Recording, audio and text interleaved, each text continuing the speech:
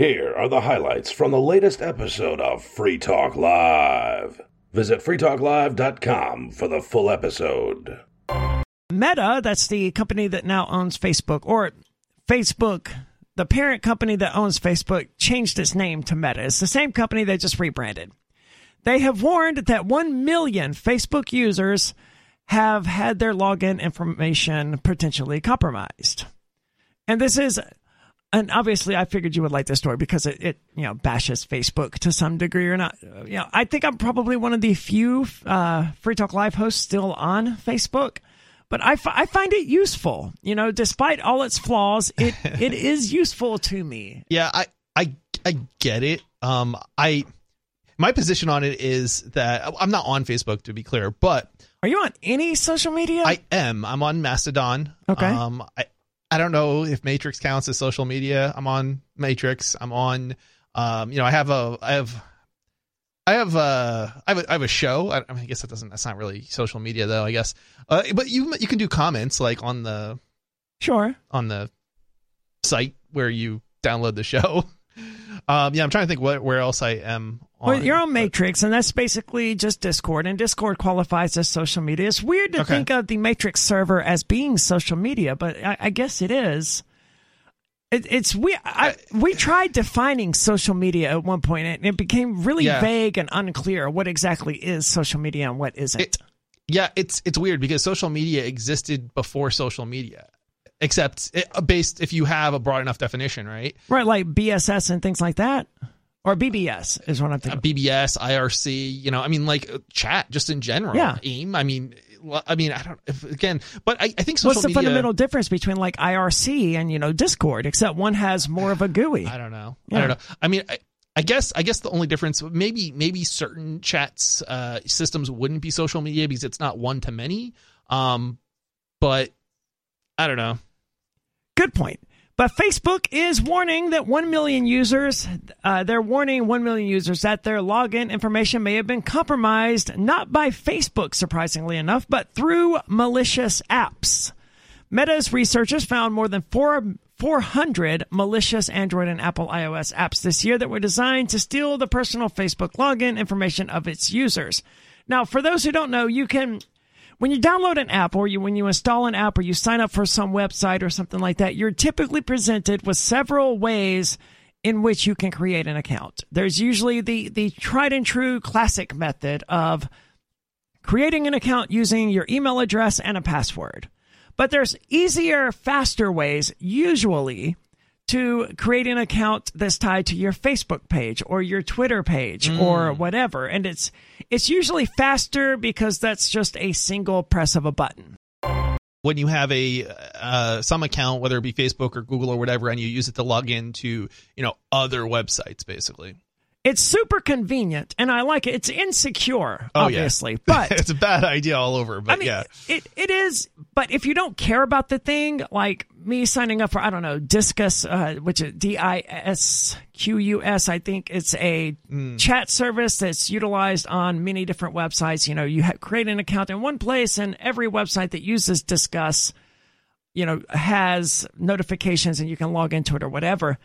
If it's something like that, I don't mind using my Facebook account or my Gmail or whatever because, worst case scenario, someone gets access to my notifications and can take control of my chats on the internet somewhere. See, I understand using weak passwords because, lazy, right? But I don't understand using a single sign-on system. It just seems like a bad idea written all over it. Well, password managers exist now, so I don't even understand weak passwords anymore. I used to be one of these people who had like 4 or 5 passwords, and depending on the security of the thing I was doing, I would alternate between them. Like if it was just Facebook, it would use the lower security one. If it was some banking app, it would use my higher security one. But eventually, I got out of that habit, and I started using a password manager, which allows me to just have one super crazy secure password and 2-factor authentication, not text messaging. Text messaging is not 2-factor authentication. It tries to be, but it isn't. It's too easy for someone to call up your phone company and say, hey, I lost my SIM card. Can you send me a new one? Oh, also, I moved. So can you send it to this address? And your phone company will do it. I want to ask you a question, but you probably shouldn't answer it. Okay. How does it work for multiple systems? What do you mean?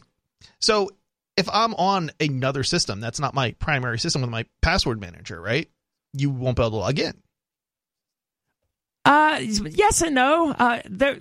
The password manager that I use is a browser extension, so I could just... So it stores your passwords in the cloud? No, actually, it doesn't. I'm not exactly sure how that works, but it doesn't do that. Does it? I don't know, man. I don't know the intricacies of it, but I know that... See, now you have me doubting everything I've ever thought about LastPass, which is the password manager I use. I have to say, I am very critical of password managers. I do not like the idea of password managers. I had never really given it any thought before about how LastPass really works, which is the password manager that I use. But it is cloud-based, obviously. The more I thought about it, the more I realized it obviously had to be. But it does decrypt. I mean, it does encrypt your passwords, and your decryption key is never sent to the cloud. So, I mean, it's as secure as one could hope for something that is cloud-based. I'm not a particular fan of it being cloud-based. I hate cloud-based everything for the most part. I would rather store things myself. But when it comes to passwords, there really isn't a great solution to the password problem. You either have 5 million passwords, or you use the same 5-6 passwords on every different site. Yeah, this is interesting. I think there's probably a place for password managers. I just don't think it's generally a good idea to use them. Well, I would also suggest that it depends on what you're using it for. Right. Right. Like, I wouldn't want to have the password to a crypto wallet stored inside a password manager, right? That would be something that either would be stored locally or in an encrypted file, or it would be stored in my brain. That's an interesting question. I think it actually still depends. There could be, when you're talking about security, there's often advantages and disadvantages, and you kind of have to weigh them depending on what kind of adversary maybe you're concerned about, for example. You're absolutely right. The whole security thing in the IT world is a trade-off between ease of access. What's the word I'm looking for? Ease of use. We saw that with user account control and Windows Vista, maybe it was Windows 7. I don't remember which one it was, but basically anytime you tried to do anything on your computer, it made you enter your password again until everyone went in and turned it off, which was the only way of making it go away. But you have the same issue with antiviruses, and the more secure your system is, like if you want a phone that's actually secure and it's not spying on you, it's not sending information to Google or whatever, you're going to lose access to a lot of things like YouTube. I would say abandon your phone if that's what you're really looking for. Your phone is not secure. Now, it's definitely much easier to keep corporations out of your phone than it is to keep the government. And if someone wants in badly enough, there's probably a way to do it. The quantum computing is going to change things in the future, but at the moment, I believe there are charts out there that show that if you have letters, numbers, symbols, and all of that, and it's at least 32 characters, it's going to take 8 billion years for someone to crack your password. It's more about security is more about risk management. It's if you get I want to say a bulletproof door, but those really strong doors, it's not going to keep the government out. They're just going to drive a tank right through it, right? But on the other hand, if you're concerned about a bullet flying through the door, well, it may protect you. It's very similar when it comes to corporations and stuff, at least. It's very similar to what happened in the first Purge movie when they pointed out that, the security system that they had in this house to protect it wasn't going to last forever. And the point of it wasn't to keep the occupants safe throughout the night. It was to make other houses look more tantalizing. So if these corporations, they want to spy on you and you make it too hard for them, they're just going to say, screw it. Let's just spy on this other person who isn't making it so difficult. Yep.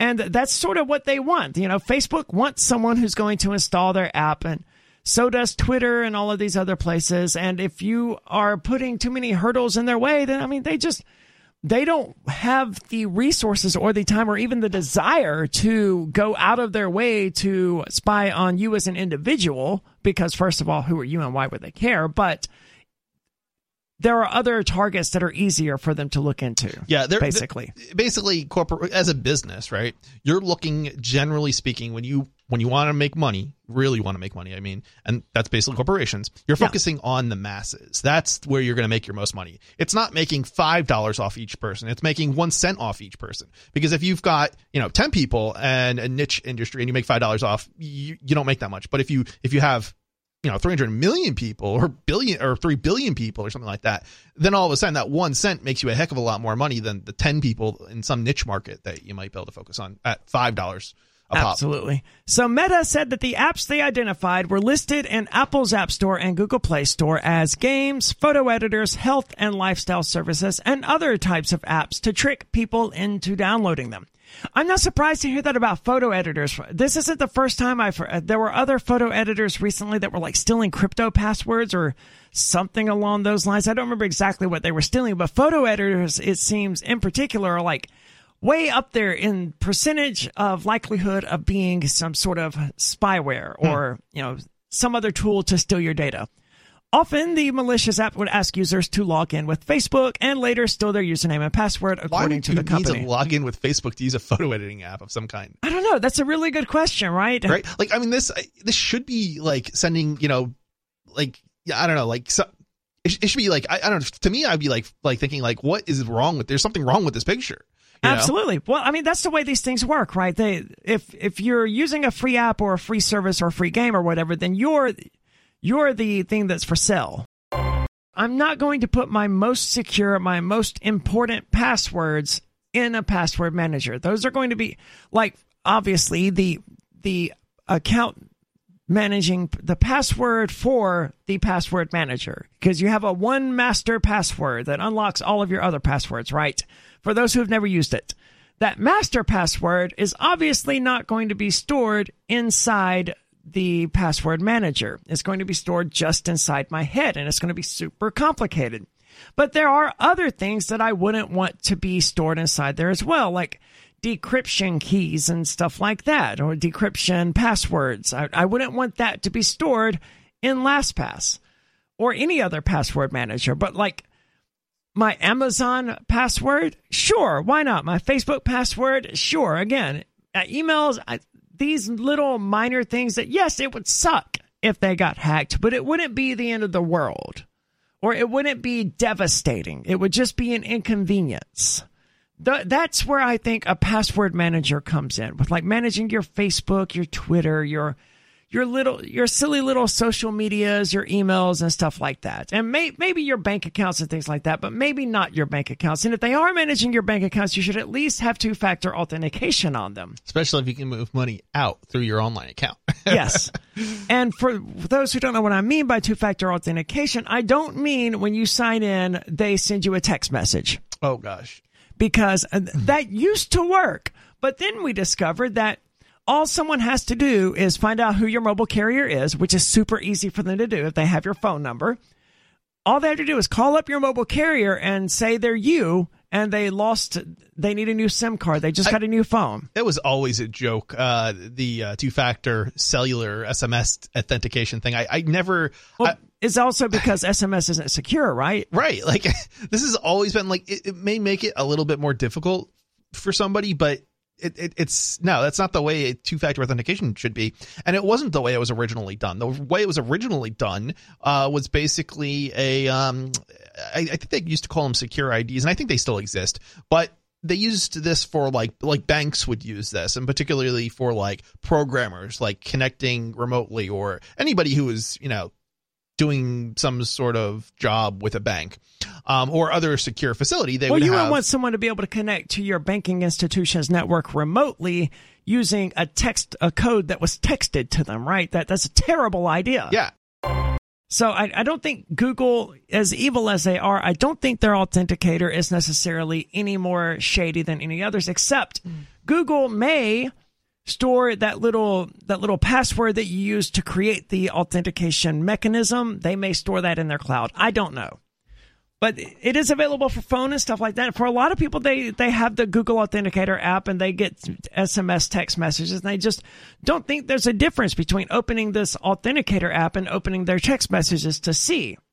But see, in one of them, the authentication code travels to you from another server. And you don't want that because it can be intercepted, especially SMS, which just stands for, I think, Simple Messaging System. Yeah. And it's not encrypted. It's easy to intercept. And again, SIM hacking has been a thing for a very, very long time. And it's amazing how easy this actually is for hackers, right? Yeah, it's social engineering is what it is. And it basically what happens is somebody calls up your phone company and says, I want to transfer, my phone number. They don't give their phone number. They give your phone number. And of course, your phone number is probably out there publicly. You've probably given it to other people. You post it to a forum somewhere or Craigslist or wherever. And so they have it moved to another SIM card, and then they stick that SIM card into their phone, and then all of a sudden they can receive text messages. So now they can get access to your bank account. And it's that, and you would think that, it wouldn't be that easy, but it is. I use Sprint. Like I said, you can find out what mobile carrier people are using easily, but I use Sprint. And a few months ago, just out of nowhere, a SIM card arrived in the mail.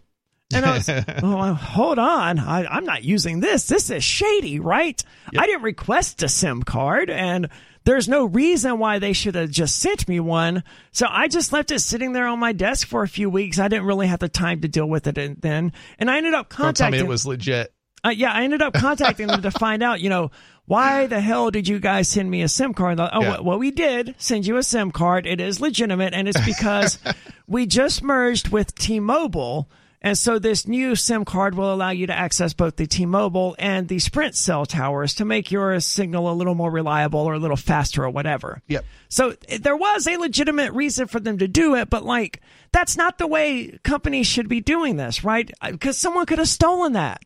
And then they could have just had all of my cell data, and I would never even known it was supposed to be coming. Honestly, I would have expected somebody to call up your provider and have them say, hey, I lost my SIM or something like that, and get the provider to send you another SIM, and hopefully they can get to your mailbox before you do to pick up that SIM, and then they have access.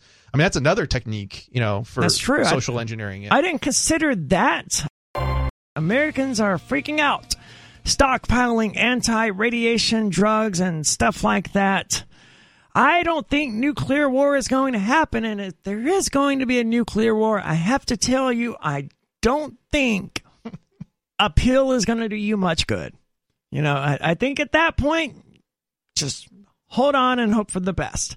However, inflation is going to continue to happen. And we see that every single month that the new numbers come out. Inflation's record highs, 9.2%, 9.4%, numbers that mean nothing to people. But what you do know is when you go to the grocery store or you pay your electricity bill or whatever, it's more expensive than it used to be. That's the experience that we're all having right now. When I go to get something to eat, like I eat at one of my places around here, one of my favorite places to eat around here is a Belgian restaurant called Fritz. And for the longest, my order, including my tip, came out to an even $50 every single time, because I always ordered 2 meals at once when I got there, and I always tipped very, very well. So it always came out to exactly $50. But then over the last year, the prices have increased, where now if I was to tip the same amount, it would, hold on, let me rephrase that. $50 now would mean that the CSR at the receiving end would be getting $5 less as a tip, because that's about what has gone up, about 10 to 12%, something like that. I don't know the numbers off the top of my head exactly which percentage of that $50 was for food and which was tip. I don't remember. I do remember, however, that if I wanted to be fair and give the customer service representative, what I was tipping previously, I had to increase the pay to $55 for the order, which is a sizable difference in the amount of food costs. And we've seen it all over.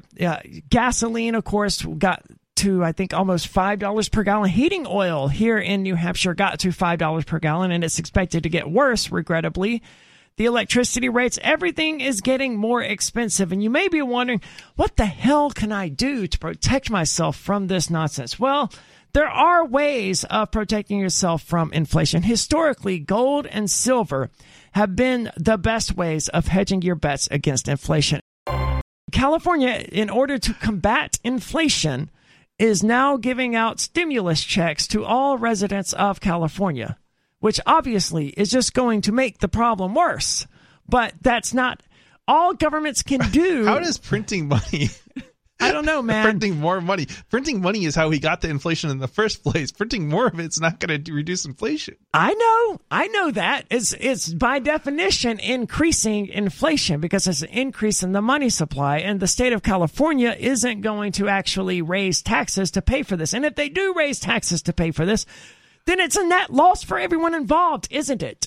If they're giving everyone $1,500 a month or whatever, but they have to raise taxes to pay people that amount of money, then why not just eliminate the tax and let you keep your $1,500 in the first place? It gets worse because they have to collect something like $2,500 in order to give you $1,500. Yes, because there's the middleman fee right. and the processing and all of that other nonsense that goes into it. So it's a net loss for everyone involved.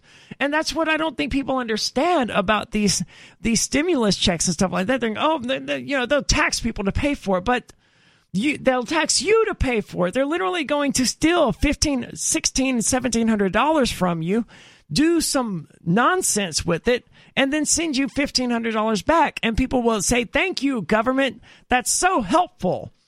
I don't know why, but that's what they do. And so I guess we're going to get into that story now because I just closed out of it and I didn't mean to, but I can bring it back up real quickly.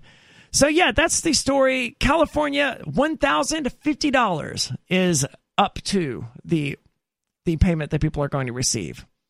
California on Friday, they're already deploying this. Okay, I got to ask, what are they doing for businesses? Because usually what happens is whatever they've done for you, they've done 10 times over for businesses. And so you're actually going to be paying way more than 30% we'll see. Cost overhead because most of that gets taken from you ends up going to the business, not you. We'll see what the article has to say. I don't think it'll mention that, but California today began deploying one-time payments. So these are one-time payments. It's not recurring, at least, even though the price increases as a result of inflation by the government are continuing to increase. So they'll release more stimulus checks, right? That's what the government does.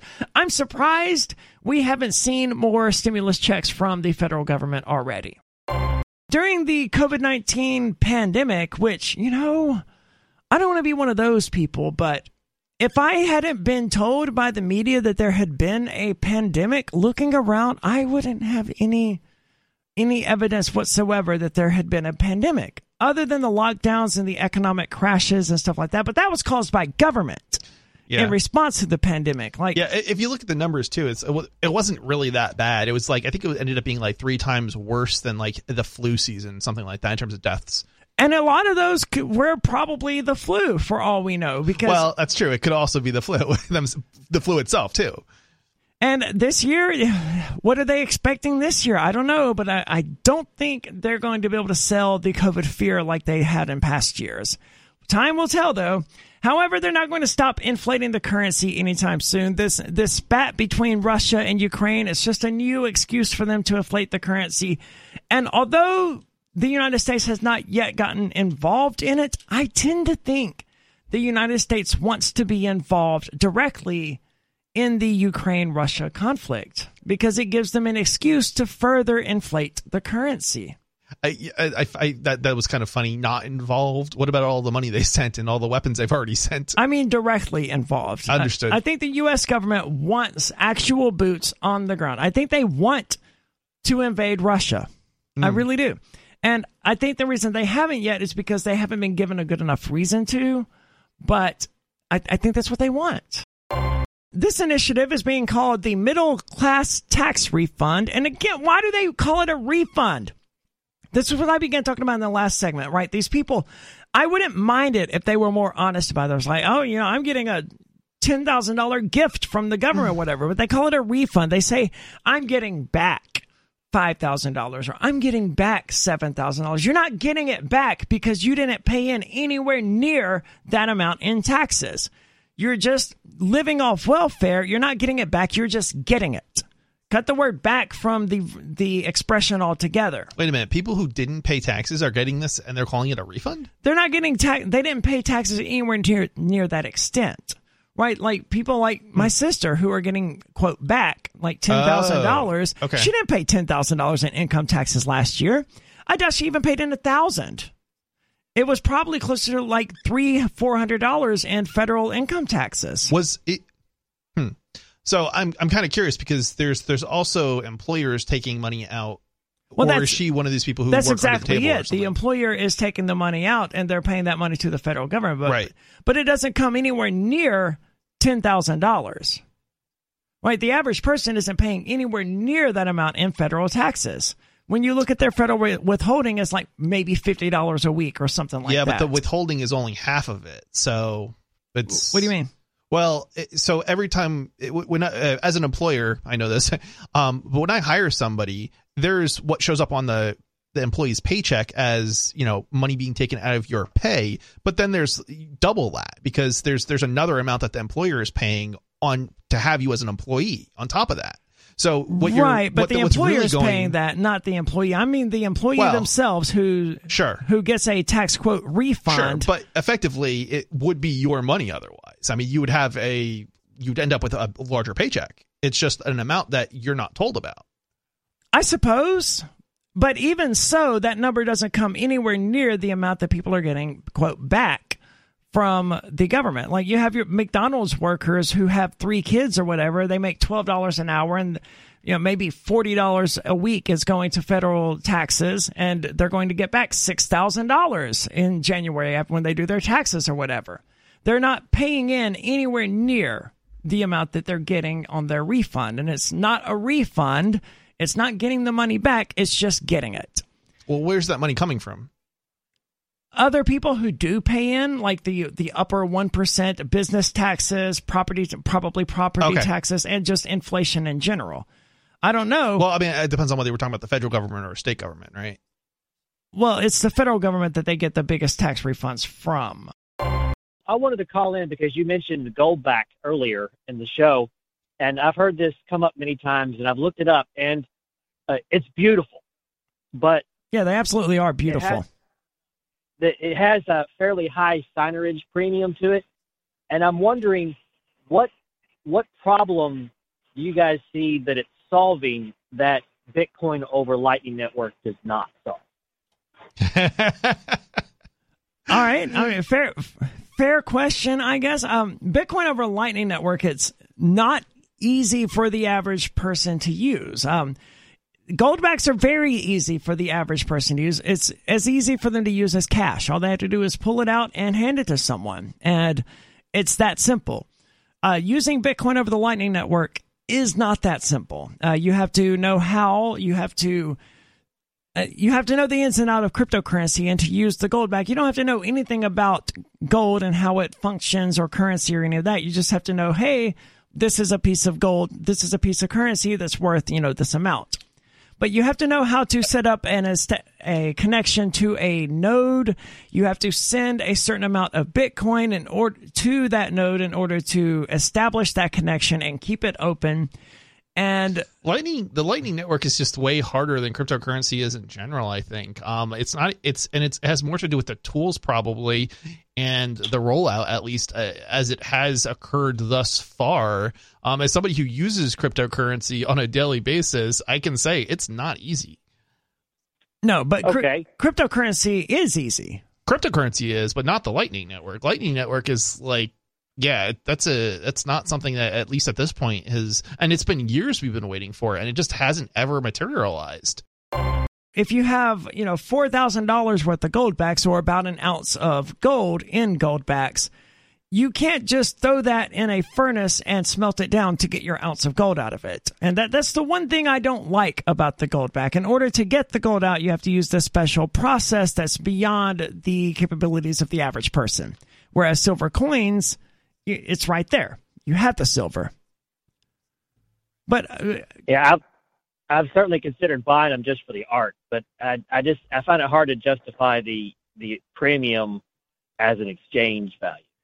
Right, I understand that. I mean, the premium is a catch for many people, and when they were first used at the Porcupine Freedom Festival and Fork Fest a few years ago, that was one of the issues we had with people. That I think it was $3 each then, but the value in gold of a Goldback was something like $2 and something. People were like, but why am I paying $3 for this when it's not $3 worth of gold? I think the best answer to that is I don't care. If I'm paying, first of all, I would rather receive Goldbacks, right? I don't want to buy Goldbacks. I want to receive them. But to the extent that I am buying them, as long as I'm able to spend them at the price that I bought them at, I don't care. And I don't know why anybody else would either. If you want to use Goldbacks, use them for what they were designed. Use them as a currency. And if you don't, if that's not what you want, then maybe the silver dimes are what you want, not the Goldbacks. Did you or someone you love work, live, or serve at Camp Lejeune between 1953 and 1988? If you or someone you know lived, served, or worked at Camp Lejeune between 1953 and 1988 and has cancer, Parkinson's disease, or another serious health issue, they are entitled to compensation. To see if they are eligible, they need to call Liberty Legal. Contaminants in the drinking water have led to these serious diseases, and legislation is now available for veterans and family members who may qualify for financial help from the government. There may be a time deadline, so don't wait. Call 888-918-1037. Anyone that has lived, worked, or served at Camp Lejeune from 1953 to 1988 and has had cancer, Parkinson's disease, or another serious health issue, the money is already set aside. 888-918-1037. 888-918-1037. California had a record $97.5 billion surplus this year, which is surprising. I didn't think that California was going to be a net tax payer to the federal government, but evidently they are. It finalized its budget, including, well, that doesn't mean, it just means it raises more money in taxes than it actually spends. It doesn't mean that it pays more to the federal government than it receives, which New Hampshire does.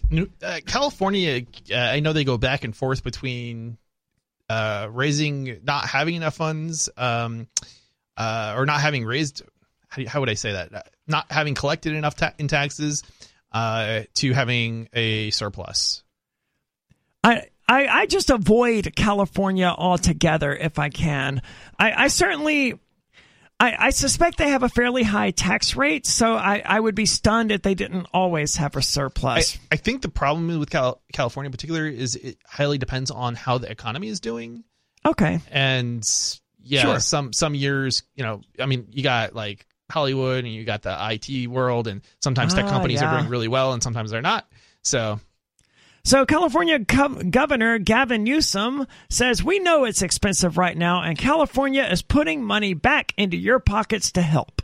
Well, that may be true, because this money was originally raised, it sounds like, from California taxes. So these would actually be refunds to the people of California, whereas most of the tax refunds aren't actual refunds. But this is like property taxes and state sales taxes, state income taxes, and things like that. That's what caused this surplus to exist. And they're, quote, giving back about 10% of that surplus. Remember, they have a $97.5 billion surplus this year, but they're only giving you, the taxpayer in California, $9.5 billion. You may be wondering, why? I don't know. Like, it seems to me that they had this $97 billion surplus. All of it should go back to the people. But, of course, that's not what they're going to do. I didn't realize people actually use the television to watch YouTube. Yeah, to watch anything. I knew that was a functionality of the smart television, but... Well, mine's not really even a smart television, right? It's just, it supports apps. When I think of what a smart television is? See, when I think of a smart device, I think of something that thinks. Oh, you're thinking of like... And that's what makes it smart. AI, artificial intelligence. I guess. But that's not what a smart television is. Smart television just basically means you can install apps on your television. But that's a dumb television. No, dumb television would be like your old analog, televisions that don't have any update capabilities. I just don't see my television as being smart just because... It's not. I guess I disagree with people. Are stupid, but... Yeah. I guess I disagree with people on what a smart television is. But yeah, it's super convenient. Yeah. So... I'm used to having, all right, so I might have a smart television, but I don't use the smart television. I have a computer hooked up to the television. Right. And to me, that's like how I see, I don't, it doesn't even occur to me that people would actually use the apps on their television to watch television. I think most people do. I think you're probably right. I don't know. It's just like, it just seems so weird to me. When I had a computer in my bedroom, it was a lot better because then I would just, switch over to my PC input and throw up a browser, hit full screen and watch whatever I wanted and not have to deal with the ads. See, that's how I would think most people would watch television, because most people don't know you can hook a computer up to a television. It's so crazy. I know, but like, isn't that how people were watching televisions before smart televisions? No, they were watching like Comcast and cable and, that kind of stuff. No, they had like the little devices like Roku devices and things like that, right? I think Roku is just a smart television for people who can't afford a smart television. Roku was the smart television that you plugged into the television before smart televisions. Right. But they still have Rokus and similar types of devices that you plug in, and they're more powerful than what's, I would think, on most people's smart televisions. Are they? I think so. I thought they were just different. I thought it was for like people who wanted the $200 television instead of the $600 one. For most people, having children isn't even a bad decision. It's not a decision at all. It's just something that they do because they think that's what they're supposed to do. They don't put any thought into it whatsoever. They just think, oh, well, I'm an adult now. Time to pop out some kids or whatever. I know very, very few people who actually sat down and was like, you know what? We're at a point in our lives. Let's plan out the next 5 to 10 years. And, if A comes true and B comes true and C comes true, then we'll have kids. Most people that I've ever met through my entire life were just like, yeah, I got knocked up. Or, yeah, I got my wife pregnant or my girlfriend pregnant or whatever. It's like, these things don't happen accidentally, right? It's irresponsible for people. I wouldn't bring home a cat without giving it a lot of serious consideration. And these people are just having children without giving it any consideration whatsoever. I think there's a mix in our society where there are people who plan it out better, but I think there's definitely a segment of society that you're talking about, and I haven't encountered this as much, I think, as you, but well, I'm from Mississippi, where it's extremely common. So I am totally understanding where you're coming from. I know like my brother and I think me and my older brother anyway, I think we were, how do I say this? Let's see.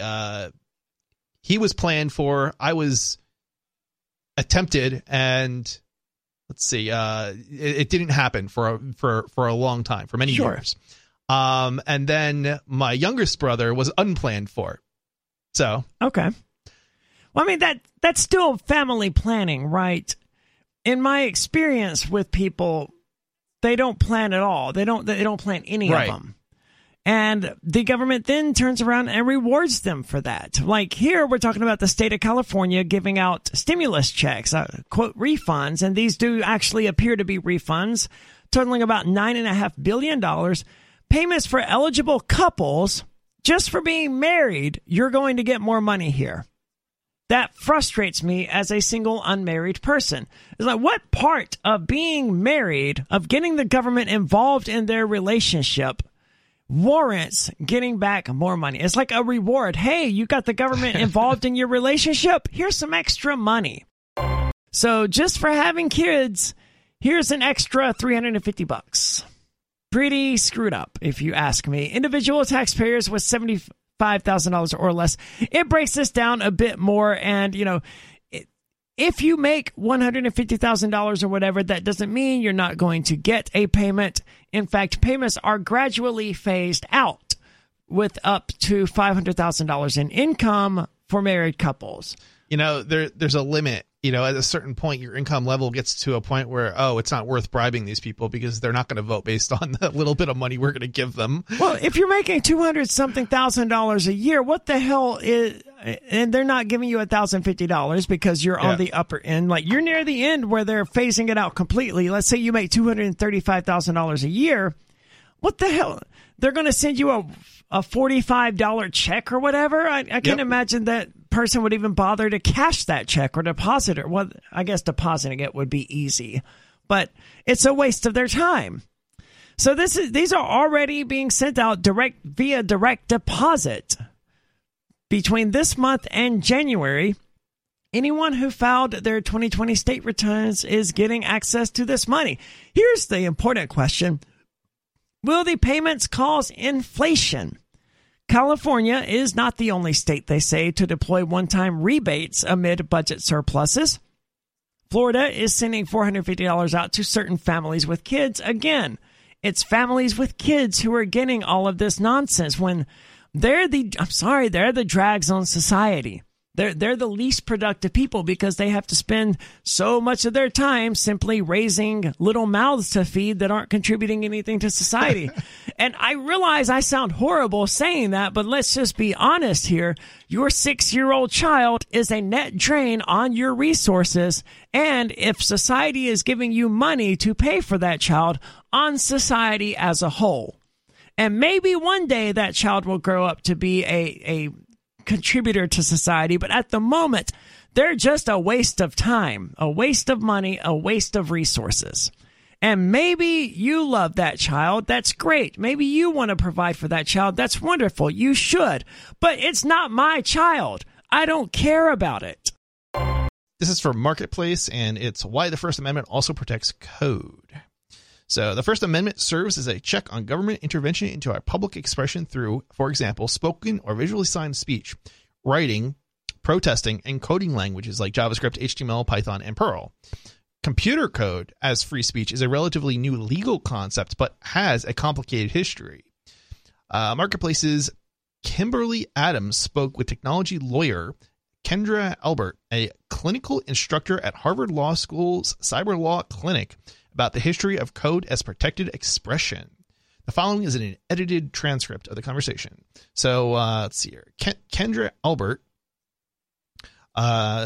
says the seminal case on this is the 1995 case. Yes, this is the big case. It's involving cryptocurrency, or not cryptocurrency, but encryption, cryptography. Right? Yep.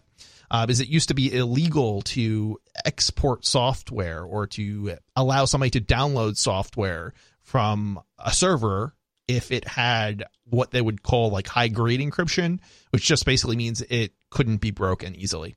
By the government, right? Essentially. Right, exactly, yep. Mm-hmm. The government made it illegal for the average person to buy or create or download software that allowed you to have secrets from the government. Yeah, and I shouldn't. We say the government, but it's not necessarily just the government. Potentially, if it's weak enough, sure, then not only could the government potentially break it, but so could potentially another party. So they're basically saying it's illegal for you to allow anybody to have privacy or security. And again, this goes all the way back to 1995. So the internet was kind of new at that point, and it's, these things had to be hashed out, but it's amazing that the government even attempted to do something like this in the first place. Yeah, I mean, they would have liked to have outlawed encryption, is what of course it would have come down to, but they were like, okay, well, we have our own, banks, online banking, all of that, online ordering, that was a huge market and it was developing. And it's like, okay, well, we have to have some sort of encryption for that. So the seminal case on this is the 1995 case involving a cryptographer named Daniel Bernstein, who used the United States government for restrictions called export controls on encryption. And at the time, the United States made it illegal to export cryptography software. And it was regulated actually as a munition, like a weapon. For the little bit of bad that might occur as a result of free speech, there's far, far more good that comes as a result of having free speech. Absolutely. And you don't want to undermine all the good just because there's a few bad actors.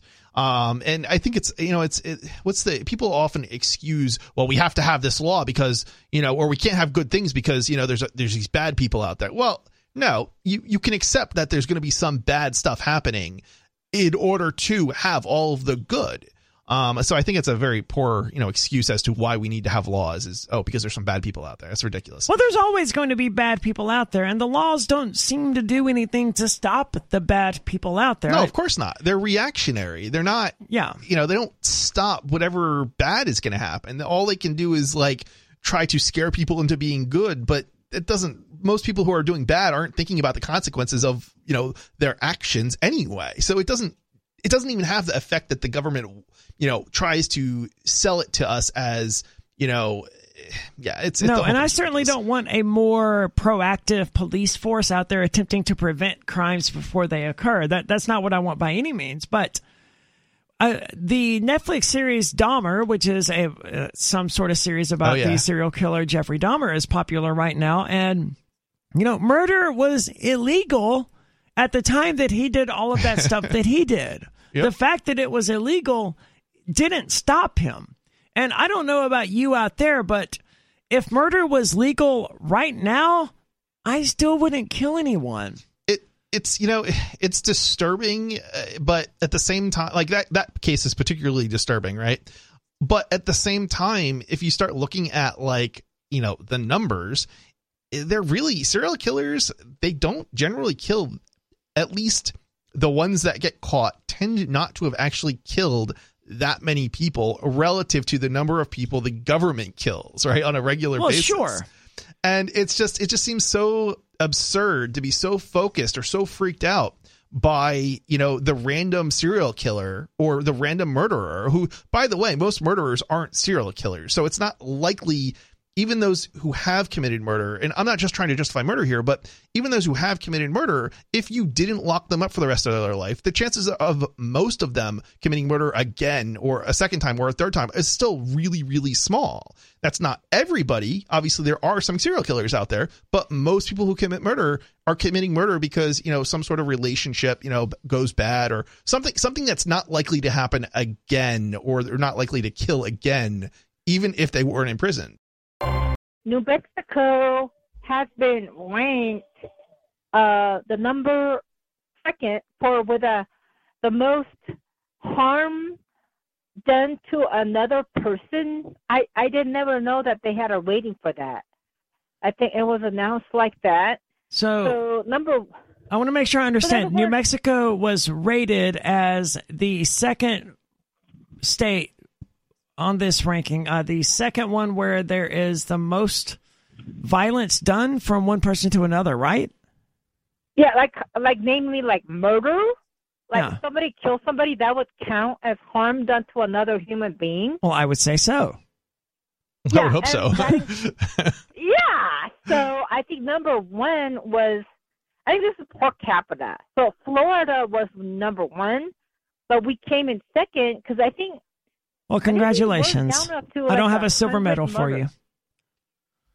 Yeah. So this is all including assault, attacks on bus drivers, and then rapes, and all of that. Hold on. Did this ranking specify attacks on bus drivers, or is that you specifying that, Sarah?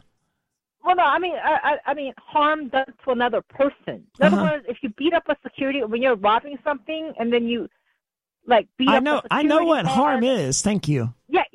So but I never knew that they had this kind of ranking. So it includes everything thrown in altogether, everything that's harm done to another person that has been recorded and collected. So what do you think about this ranking, Sarah? Do you think we just need one more law to make it super illegal for people to inflict violence on one another?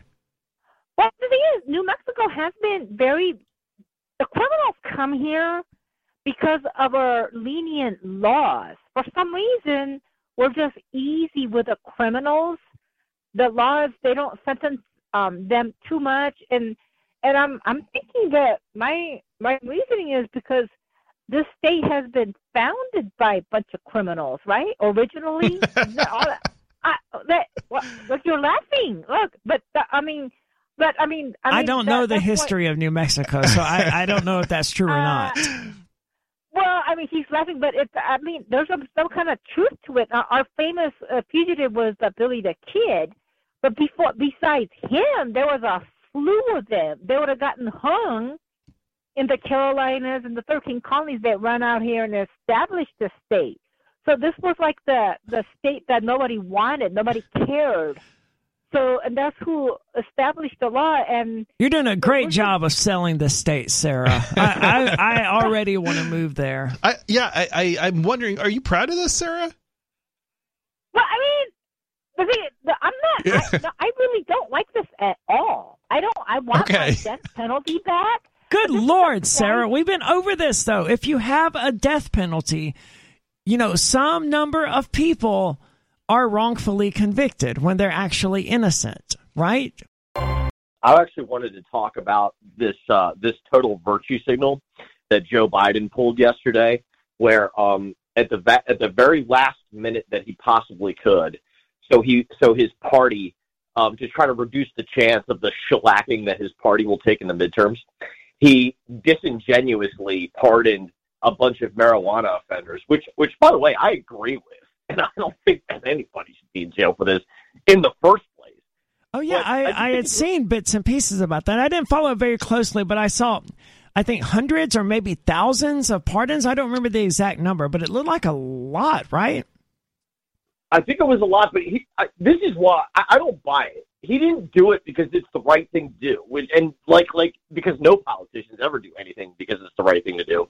Sure. He did it because the only chance he has left to not take the shellacking in the midterms is to try to motivate a bunch of young people who don't know any better about any other political issues besides these really super surface level social issues that their friends tell them are important. And if Joe Biden really cared about what he says he cares about, like letting people who committed these quote unquote crimes out of jail, he would have done that years ago when he first became the president, and he's just now doing it. What the hell? If you really care so much about these people, why wouldn't you have just let them out of jail when you became the president? Why would you make them sit in jail? You just listened to the new extended Free Talk Live Daily Digest. We felt this format was more appropriate for our podcast audience and decided to make it our official podcast.